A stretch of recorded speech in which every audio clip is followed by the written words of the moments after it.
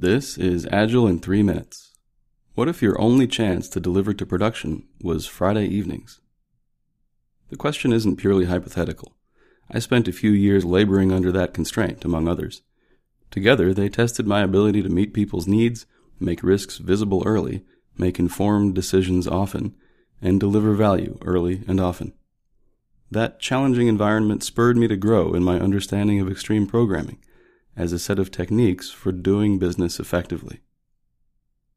Whatever Agile might mean, if there's no need for us to release working software more often, there may be no need for us to grow in our agility.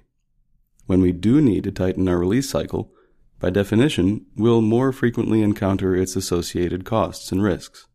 Most of us find those encounters painful, so we're faced with a crucial fight-or-flight decision. If we believe the pain necessarily arrives in an unpredictable lump at the end, we'll want to get to the end less often, and we'll retreat from our attempt to better meet business needs. If we believe there are actions we can take to dissolve the lump into small, evenly distributable morsels, and we feel agency to discover those actions, then releasing more often can dissolve the pain and clear a profoundly rewarding and self-reinforcing path to greater discipline, skill, and joy. At one extreme, if we need to wait until our product does everything everyone wants it to do, then it's not ready to ship now, and never will be.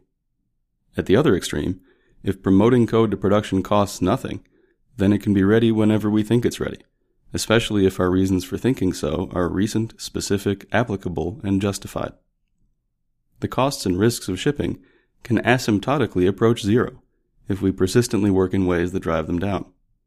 When the cost and risk of delaying in hopes of further assurance is clearly higher than that of just shipping it, we've vanquished the pain.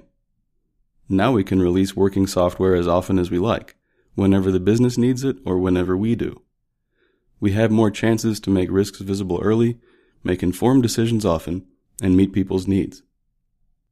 Since the previous release is always recent, we remember how to do it right. Since the next release is always soon, changes must be small and well-tested, and customers don't have to wait long. Since each release contains less total change, we get more precise feedback. And then, if we have no choice but to go to production on Friday evenings, we get to keep our weekends. Maybe even our Friday nights.